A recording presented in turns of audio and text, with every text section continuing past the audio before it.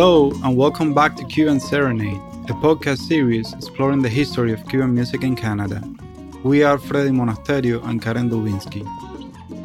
In this episode, we switch our focus from the vibrant Cuban scene in Toronto to the West Coast, specifically to Smithers, BC, from where Juno, Latin Grammy, and Grammy Award-winning singer, composer, and multi-instrumentalist Alex Cuba has developed one of the most successful careers for a Cuban musician in the diaspora. Is Alex Cuba the epitome of a Cubanadian? At least among musicians, he's one of the first. In our founding episode, we introduced Chicho Valle, a Cuban singer and bandleader who came to fame on CBC radio and Toronto hotel nightclubs between the 1940s and the 1970s. He was a talented and beloved bandleader, but his band was essentially a cover band, playing popular Cuban and Latin American tunes for a largely white Anglo audience. He was often literally the only Cuban in the room. Decades later, Alex Cuba built a successful, award-winning career in Canada, writing and performing all of his own music. But in some ways, he faced similar circumstances. Alexis Puentes came to Canada for the first time in 1995, touring with his father's band. Hailing from Artemisa, a small town in western Cuba, about an hour outside Havana, Alex grew up in a musical family. His brother Adonis is also a musician in Canada. The group was invited to tour Canada in 1995 as part of a celebration to mark the 50th anniversary of diplomatic relations between the two countries. They toured from Halifax to Victoria. On the West Coast, he met Sarah Goodacre, who came from a prominent family as well. Her father was an NDP member of provincial parliament and active in local politics in the town of Smithers in northern BC. They dated very long distance for several years, and in 1999, Alex moved to Canada. Most Cuban musicians are influenced by American music. That is something that we all know. That goes to say that from Cuba, right, in my years of a bass player and really loving jazz music and all of the amazing bass players in the world, to whom I had access thanks to a teacher that I had there. But back then we were sharing this information on cassette tapes, and whatever we could find. But I was lucky to have a teacher who, will travel or know people that were traveling, and somehow he will get this information.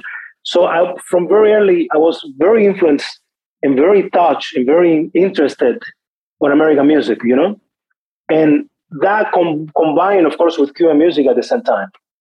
When I moved to Canada, I think what happened to me, number one, was that for some reason, I felt that the fact that I didn't have an immediate Latin audience in front of me, like a market, right? Instead of, because I know that many of us get scared of that, it's like, oh my God, did I come to the right place? But instead of me feeling scared, I don't know why. Maybe it's because I was already married, I already had a kid, and I was decided, to make Canada work. But I didn't see it as a limitation, or I didn't get afraid of it. I saw it as an opportunity, actually, to really let creativity go, and do whatever it takes in order to find something unique, something beautiful. Of course, I think it's a good idea.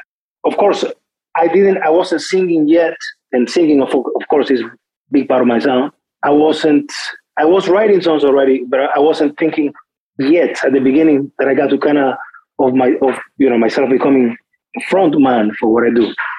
But the vision that the space was a good thing, and that also good music will go beyond language barrier, that was a very early vision for me, and I still feel that way today.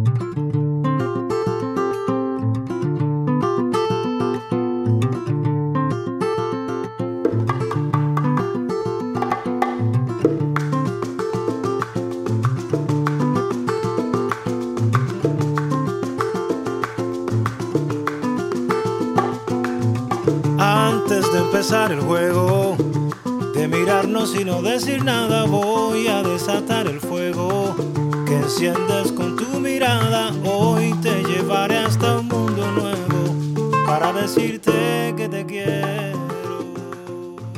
So in many ways, what Canada did for me in regards to my sound was that all of those American intertwined with Cuban music, sort of influences, this country allowed me to make them real. Because what I mean by that is that in Cuba, when most musicians, at least from my generation and beyond, are influenced by American music, they don't have access to the technology, to the equipment, to the things that we need in order to get, for example, a really great guitar sound or a really great drum sound, which is very important, in American music and in any kind of music.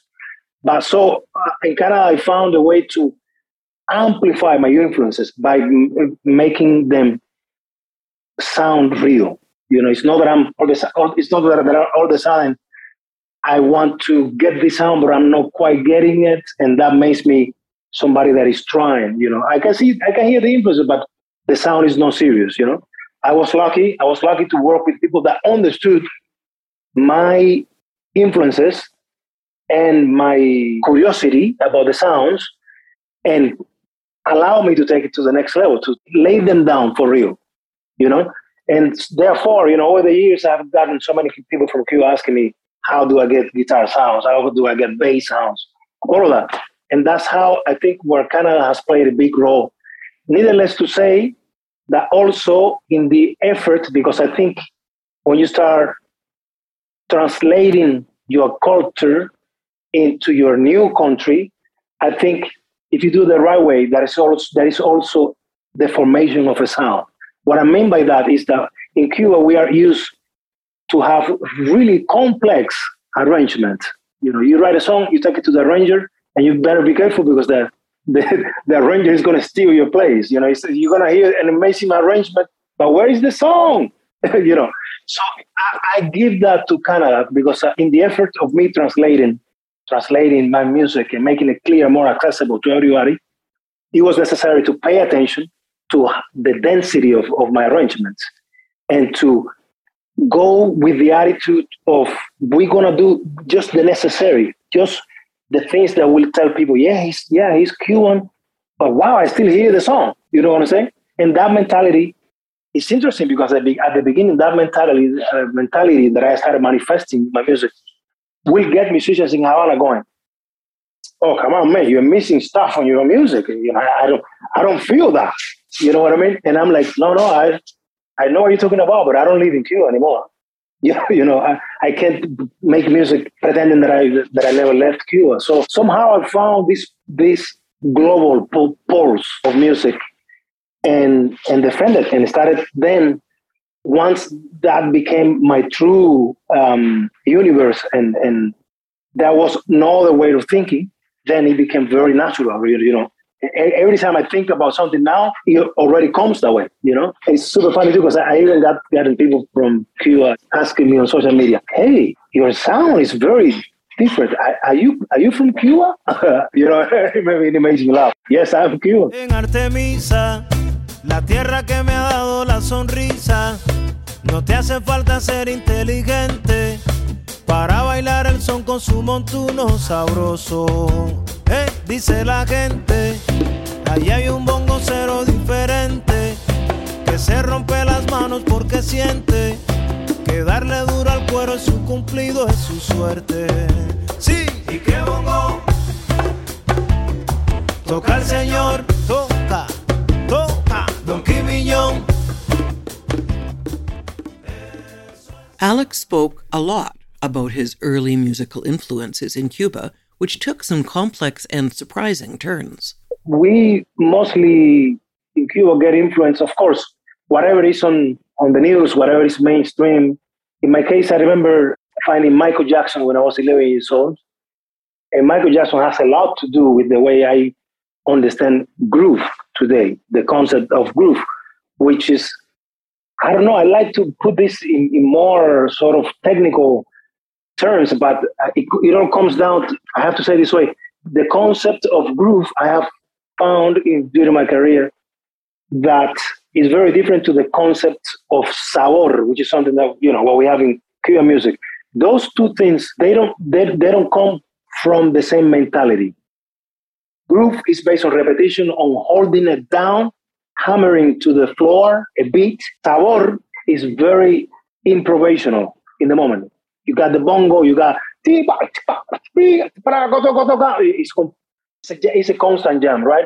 So when you say to a Cuban musician, hold it down, stay steady, sometimes it makes them feel weird because they feel that they don't all the time, they don't have freedom, musically. Most of the stuff that are on the mainstream, and what I mean by that is, a lot of funk. Jazz is a big one, the era of the big bands. We can hear that through Pérez Prado, Benny Moré, all of that. That's straight American music, with the Cuban syncopation and the Cuban way of orchestrating it. But its roots is in the United States. We all know that. And then in recent generations, I guess, rock music, etc., etc. In my case, was heavily jazz. I have to say jazz, and then a little bit of Michael Jackson. For example, something that has come to define my career quite a bit, because people tend, when they talk about me and stuff, they feel my music as something very soulful. What's funny about this is that soul music wasn't that exposed for us in Cuba. Like, for example, I never heard Bill Withers' music in Cuba. When I was growing up, I got to hear his music for the first time in 1999 when I got to Canada. And I asked my father, for example, do you know who Bill Withers is? And he doesn't know. He wouldn't know. And so, yeah, it's mainly jazz, funk, rock, whatever it was on the mainstream, whatever was more popular.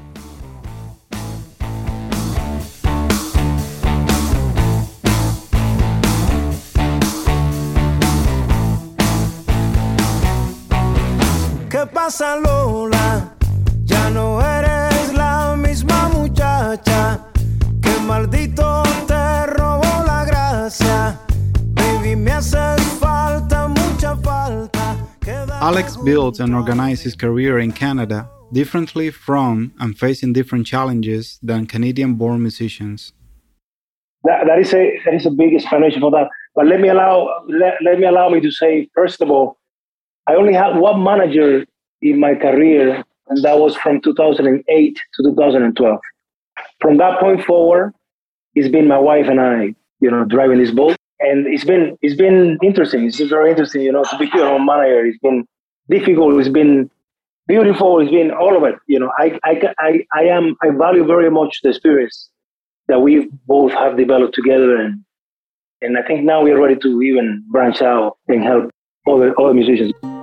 Sara, tú no me agradezcas nada, que todo te lo debo, Sara. Tu sonrisa y tu mirada son mi alegría y mi consuelo, Sara. ¿Qué sería de mi vida de haberme yo perdido el placer de estar contigo en este amor que nos unió?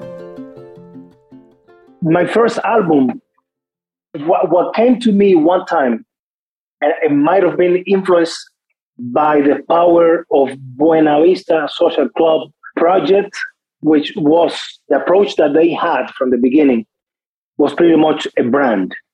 They did the Buena Vista Social Club Presents, and then they started creating albums for for Omara, for Manuel Galvan, for, everybody under the umbrella of Buena Vista Social Club Presents. That's how my name comes to me. It was Alex Cuba Band first.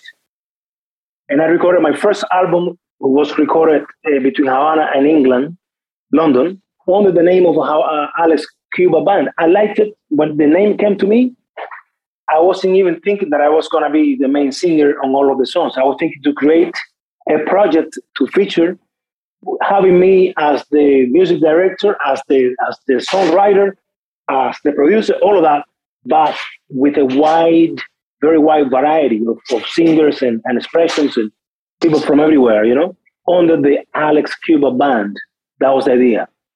That name, as soon as that name came to me, I loved it because, I think artistically, I guess, And I pictured it already, 3 words of 4 letters each. It was perfect. It was Alex Cuba Band. It was powerful. It was like, yeah, I got this.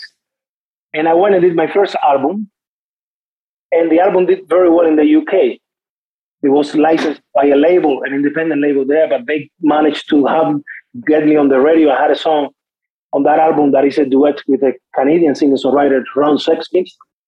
And that song got on the airwaves, and it was starting to do something. And then the album moved a few units or whatever, and all of this to say that when it was time for me then to go and put my second album together. But I got to say something else before I say that. The sound that I got on my first album is more traditional. Some people even started saying that I was the son of somebody in Buenaventura Social Club, one of the musicians. Oh, Alex Cuba, because the sound was very traditional.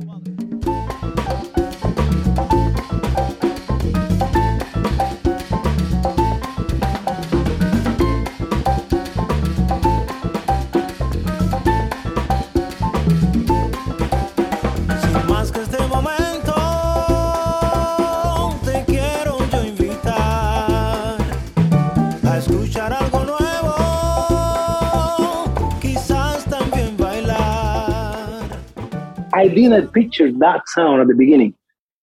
I already knew that I wanted to mix stuff. I wanted to have something way funkier. I wanted to use Hammond B3s. I wanted to use electric guitars. I wanted to use drum set, all of that. But when it was time for me, because the album was going to be recorded in England first, and then fly to Havana to overdub the Cuban touches, meaning horns, percussion, a little piano, all of that, right?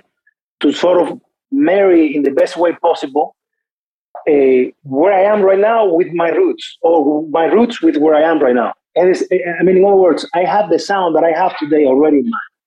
But sometimes the artistic mind could be ahead of yourself.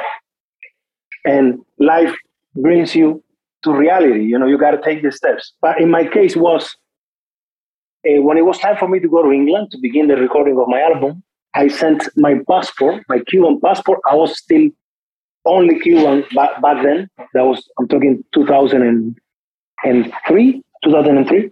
My passport, before that, I don't know if you remember those Cuban passports that they were so bad that the booklet will fall and the cover will stay, So that happened to me. I sent it to the Cuban consulate to be fixed or whatever they could do. And you know what they did for me?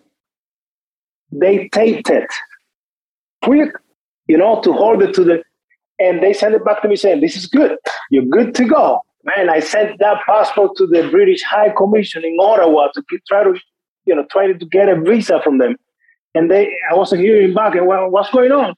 They sent it back to me in an envelope and they said, we can't issue a visa on this passport. This is not even legal. You need a new passport before we can give you a visa. And at that time, I was like, what? So I was like, oh my God. Because I was like very excited about beginning the recording of the album.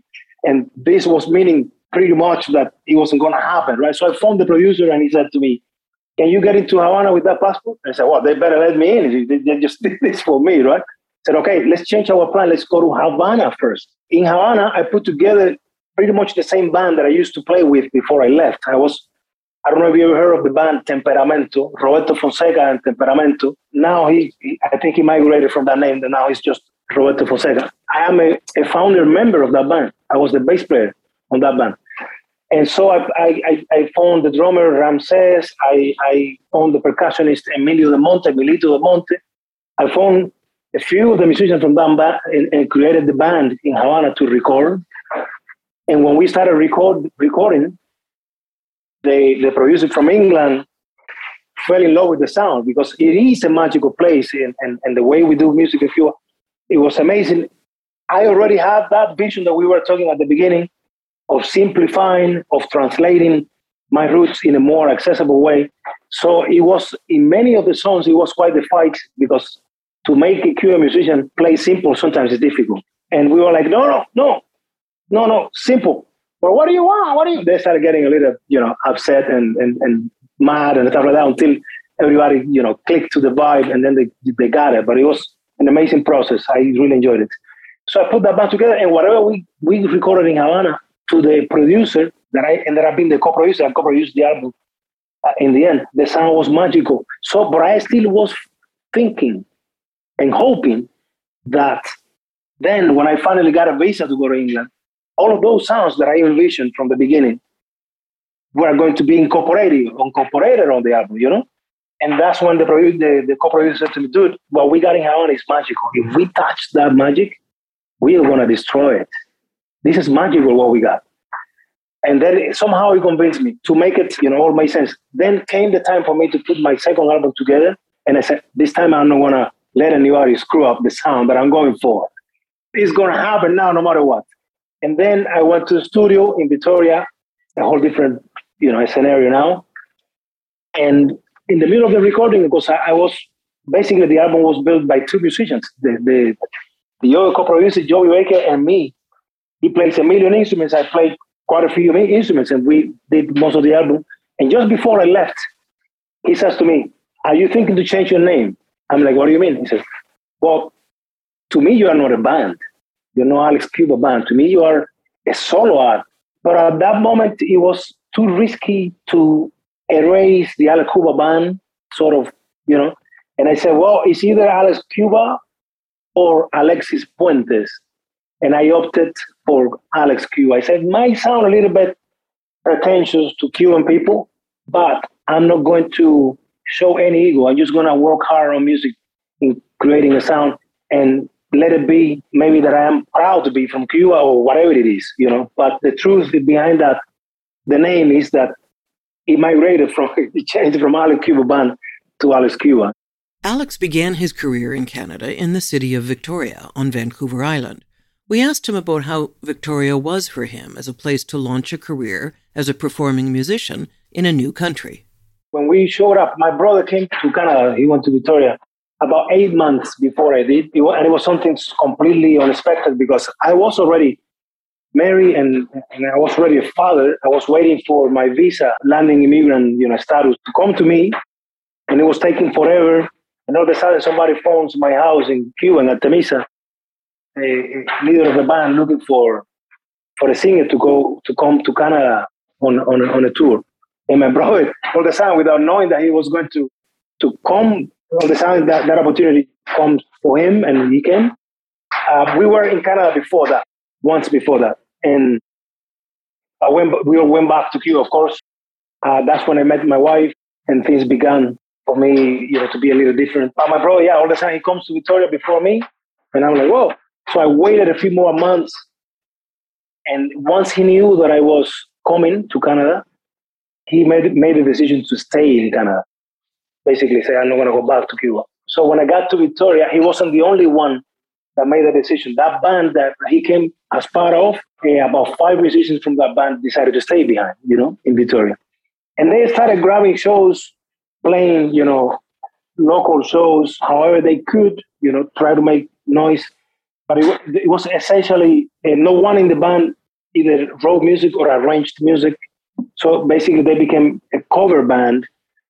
And my brother started saying, hey, guys, when my brother Alex is coming soon. So he writes music and he can arrange for the band and all that.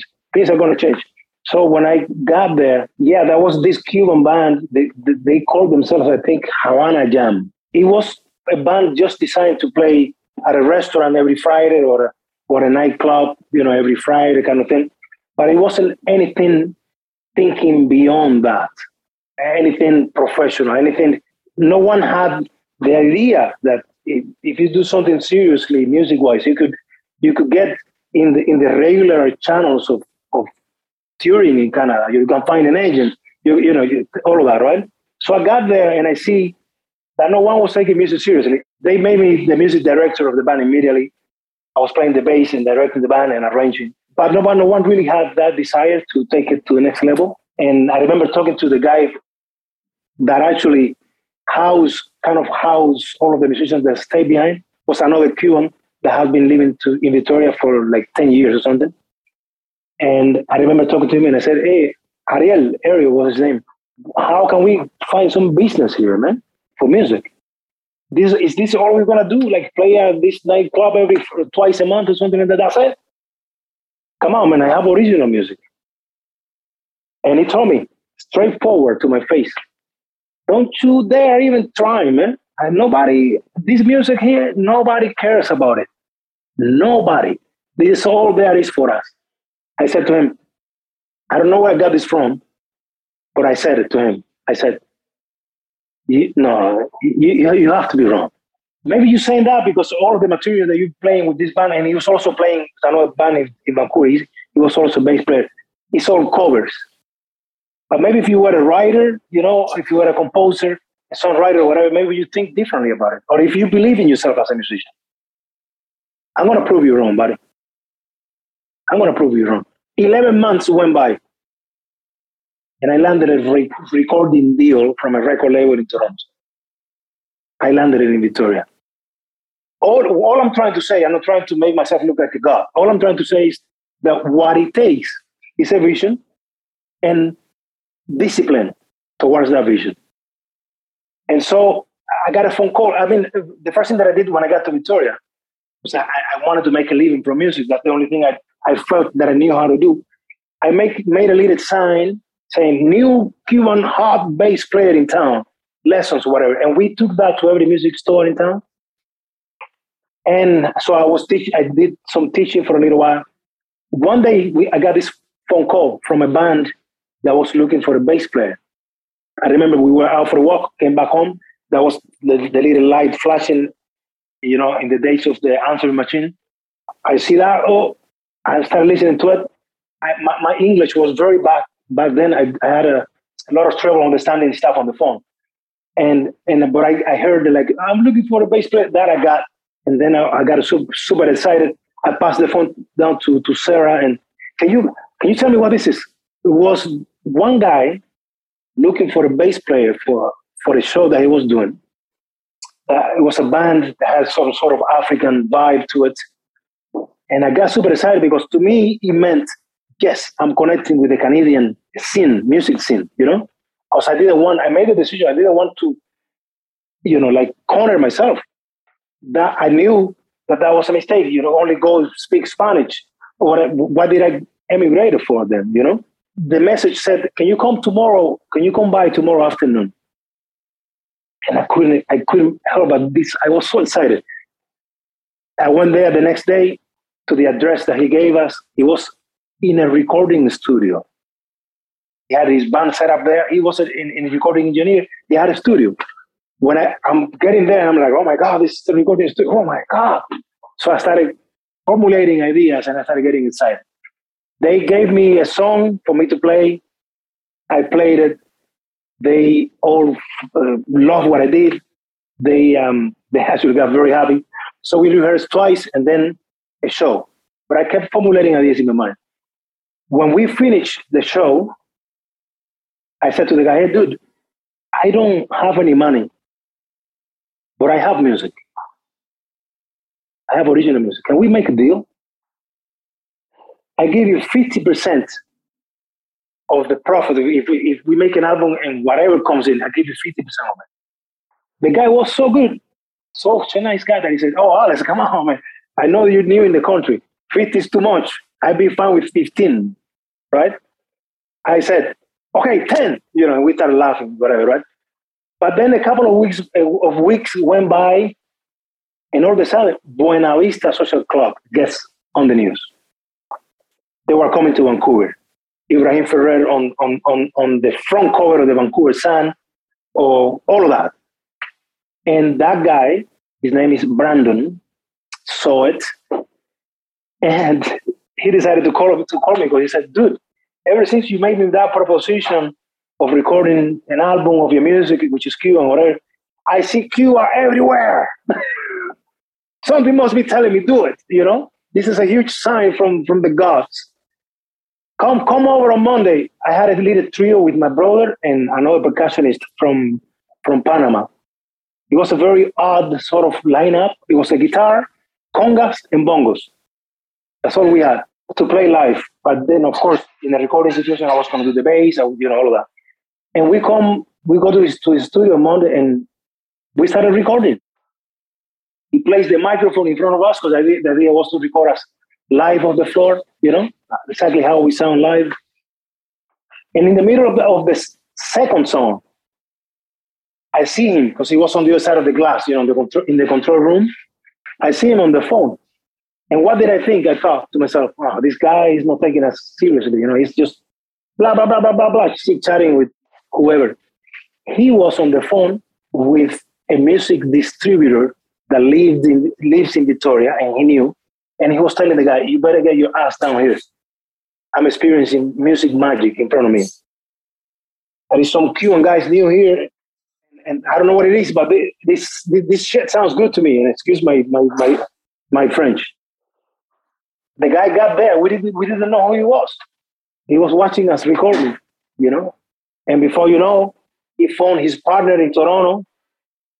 His name is Peter Cardinali. Maybe Karen knows who Peter Cardinali is, because he has Hilario Duran signed to his label now, and all of that. So Peter Cardinali is a legendary producer, arranger, all of that from Toronto. He used to work with Anne Murray and a few others in Canada. He made quite the statement musically back in the 70s and stuff like that.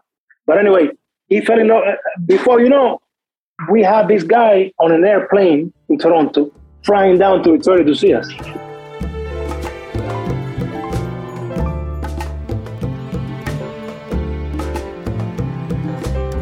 Vuelve amor, ven a mis brazos, por favor vuelve a mí. La noche es larga y un cometa gris quiere llegar a mi ventana. Vuelve mi amor. One Canadian music journalist wrote that Alex Cuba reimagined the music of his homeland by cutting back on the showmanship and dialing up the soul. When Alex spoke about Cuban musicians reacting to his music as though it was missing something, we were curious about how he interpreted that. What does it mean for him to be so clearly rooted in Canada for more than 2 decades, but while still remaining connected to Cuban sounds? Is there a Cuban-Canadian sound? Canada is a country with a small diaspora, without a long history. Is it possible to even speak of a Cuban-Canadian sound? I am pretty confident that by now people identify my sound. And I think it's a sound that stands alone. I don't see that in any other Cuban musician in Canada. In fact, I still see a lot of Cuban attitudes, when it comes to the way that the music is produced in Canada. It's almost like they can't let go of Havana, in their mind. And I mean, that's fine. Those are your roots. But I have something about being in the present moment that for me creates in a more powerful way than creating from the past, I think you're looking at it. You're looking at a Cuban Canadian sound. Cuba, that's the sound that I am. And I am super proud of that, because no Cubans in Cuba sound like me, and no Canadian sounds like me, that sort of vibe. For whatever it's worth, whether it's good or bad, or whether it's missing something, whether it has too much or whatever, for whatever it's worth, I think that's the reason why the Grammys sees it. And I'm going to say this very carefully. Latin music, Cuban music, is very young in Canada. When I started incorporating elements that will forever design a sound for me, reaffirm, create a sound for me, a few people in Canada saw it that, it's losing its Cubanness. But the Grammys see it as this guy is pushing forward Latin music. And it's very tricky, because the reason why I feel that I'm doing that is because I'm in Canada.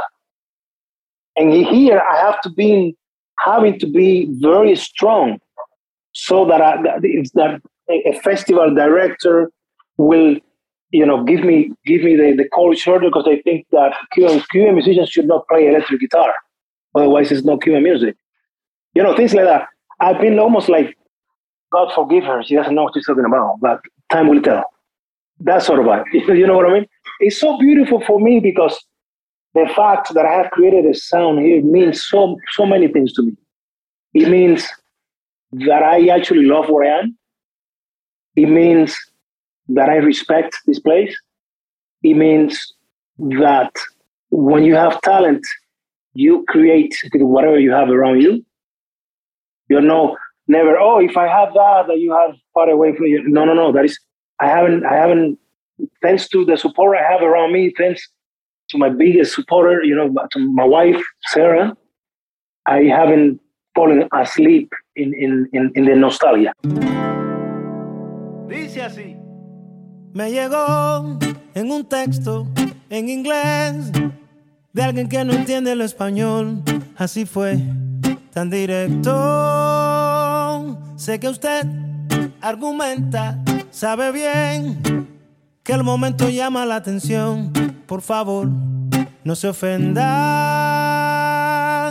Yo quiero decirle que cambié. Su canto me dio fe en una madrugada. Que me desvelé de inocente al tocar la radio. Solo hallé la sinfonía del temor.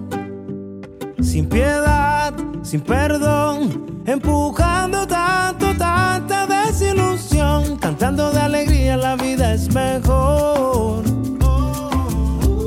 Cantando de alegría se vive mejor.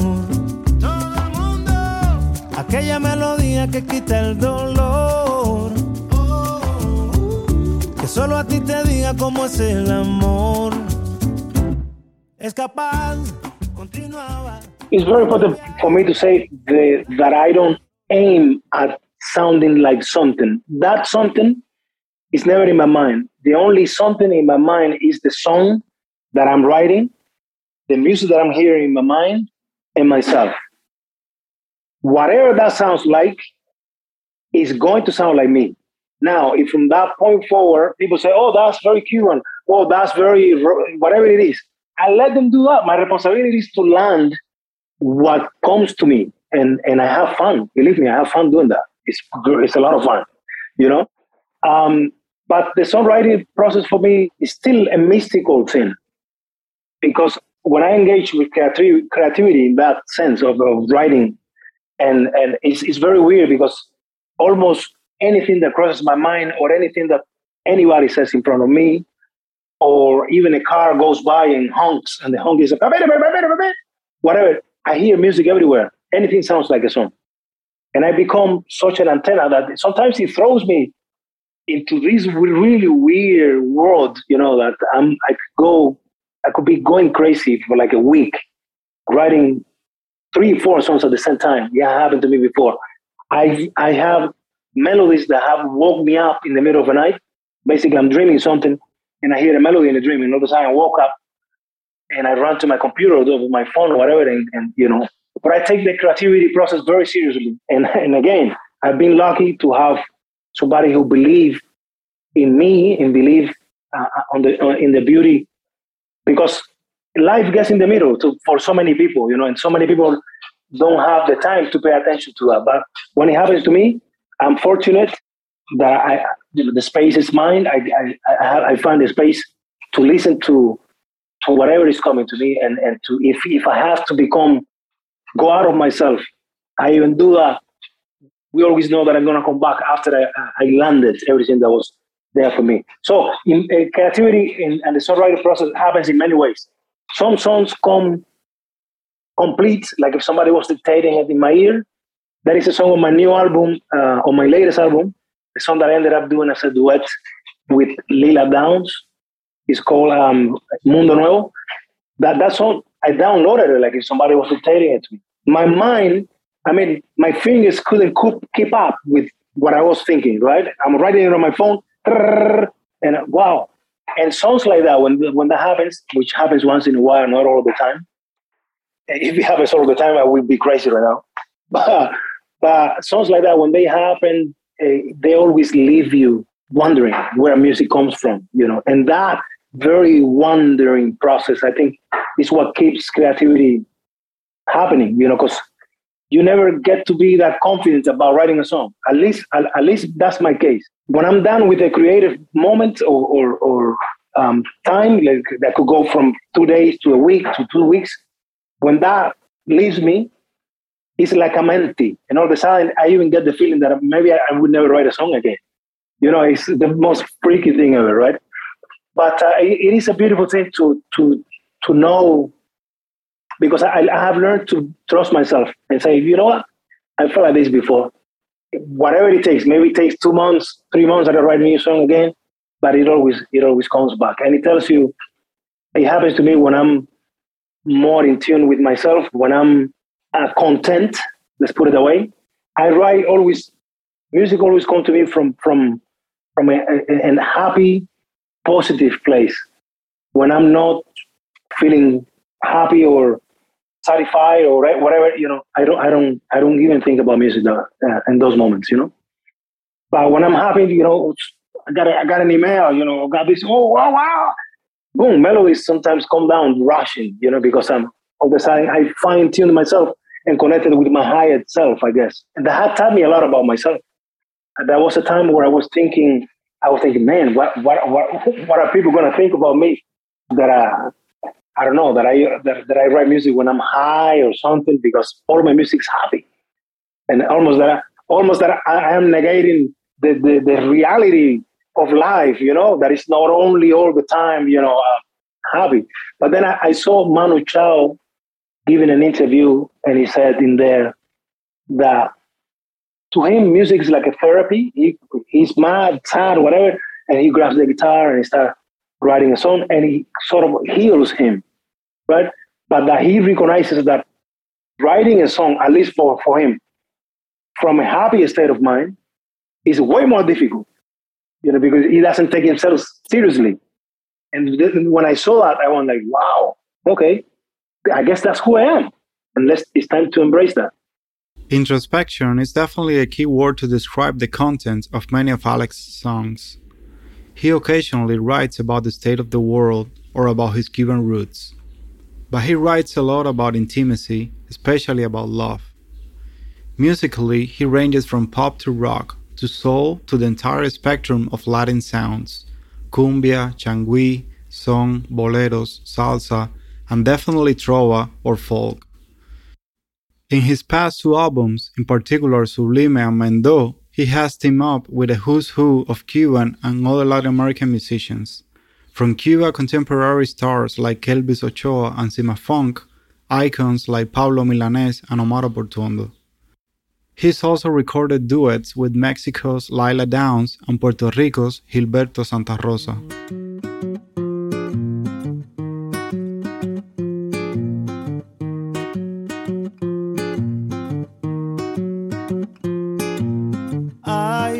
En La Habana y en cualquier lugar, quien se lleva por las apariencias, quien esconde toda la inocencia, quien no aprende a respetar más de lo que alguien te pueda decir. Solo júzgalo con tu experiencia, que mirar la vida así te enseña que las luces al brillar están buscando el ojo que quiera alucinar. Hagámonos los tontos para irnos a jugar. Yeah, yeah, yeah, yeah. La Habana es una ciudad hembra que no tiene freno ni tampoco riendas, donde si te duermes te pasan la cuenta. Ya no existe el tiempo y nada es mentira ni es verdad. La Habana es una ciudad hembra que no tiene freno ni tampoco riendas, donde si te duermes te pasan la cuenta. Ya no existe el tiempo y nada es mentira ni es verdad. Soy el misterio de una realidad que no quiere que nadie comprenda, que no deja nunca de dar vueltas, que no se puede parar. Más, siempre encuentras cuando buscas más, si le das un chance a la conciencia, si total lo entienda quien lo entienda, si tú sabes que al fin... Alex lives in Smithers, British Columbia, which is located 1,100 kilometers north of Vancouver. Just about every interview we've read with him makes a point of remarking on the unlikeliness of finding such a skilled Cuban musician in this environment. We wanted to speak with Alex more about how he makes music in Smithers in the absence of a Cuban or Latino community, how he found backup musicians, and other concrete questions. When I moved up here, I won't lie to you. There was a moment when I went, oh my God, what am I done? Oof, how am I going to play music here? Oof. And again, Sarah, always at the foot of the canon there, they told me, hey, Alex, I see you heading straight to find a million excuses. If you are good at what you do, you function anywhere. And there were a couple of young musicians here. They were kids, like 16, 17, that sort of, they both come from families that have maintained music, in the family. And I started asking them if they wanted to jam, So we started getting together and jamming. And it was very interesting what happened when I was giving them ideas, the way they were sending them back to me. That was a true exchange of ideas, because whatever they were getting from what I was giving them was making them send it back to me in their interpretation. When I was hearing their interpretation, I was already arranging in my mind based on what could have been that rhythmical limitations of their difference rhythm-wise. So it was almost like we were exchanging in real time, and I was like, all of a sudden, finding simpler ways, we can call it that way, but still functional and still have, And those kids have a lot to do with what happened in my career later on. There is so many people that use, so many Cuban musicians are using my album, Agua del Pozo, a song like De Camino, as an example of something that works, because the way I simplify the elements in there, still leave the essence. It takes some understanding of what you're doing, And so, I'm very proud to say that I have taken these two guys from Smithers, and most recently, 3 of them around the world with me. We even played, and I'm very proud of this, we opened for Sheryl Crow at Hollywood Bowl. These two nights, these 2 kids from Smithers, play with me, and that goes to say that I felt complete. I mean, I wasn't missing anything. So a lot that needs to be said here has been my willingness to adjust, because I knew very early that the place wasn't going to adjust for me. You have to adjust to the place. And in that effort must be growth. You might grow up. Something expands. Something becomes bigger.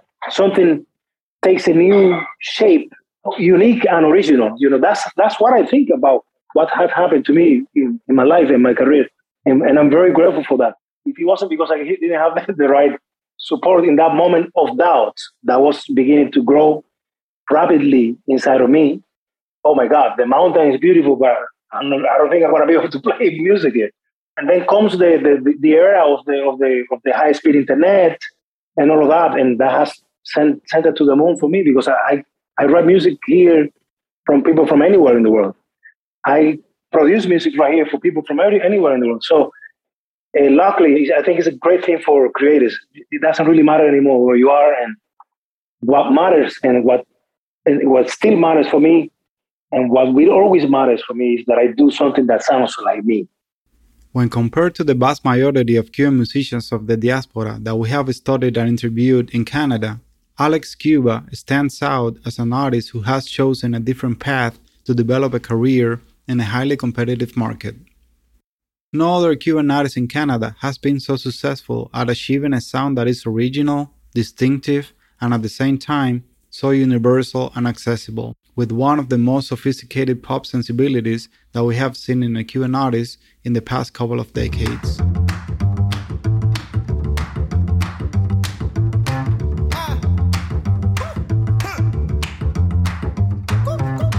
Haz tú lo que te guste, aquí quien puede criticar.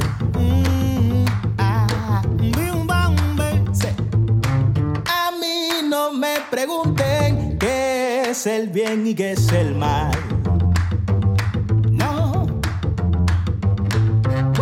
Ya todos los conceptos se van comprometiendo. Yo sé que nadie ha visto algo igual. La voz de una experiencia que no tiene vigencia, hablando por hablar.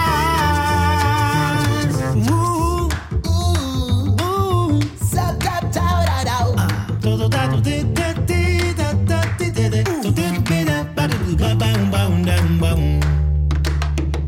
Even though we know about its diverse origins, Cuban music is all about authenticity, which of course is a social construct that artists like Alex Cuba are constantly challenging.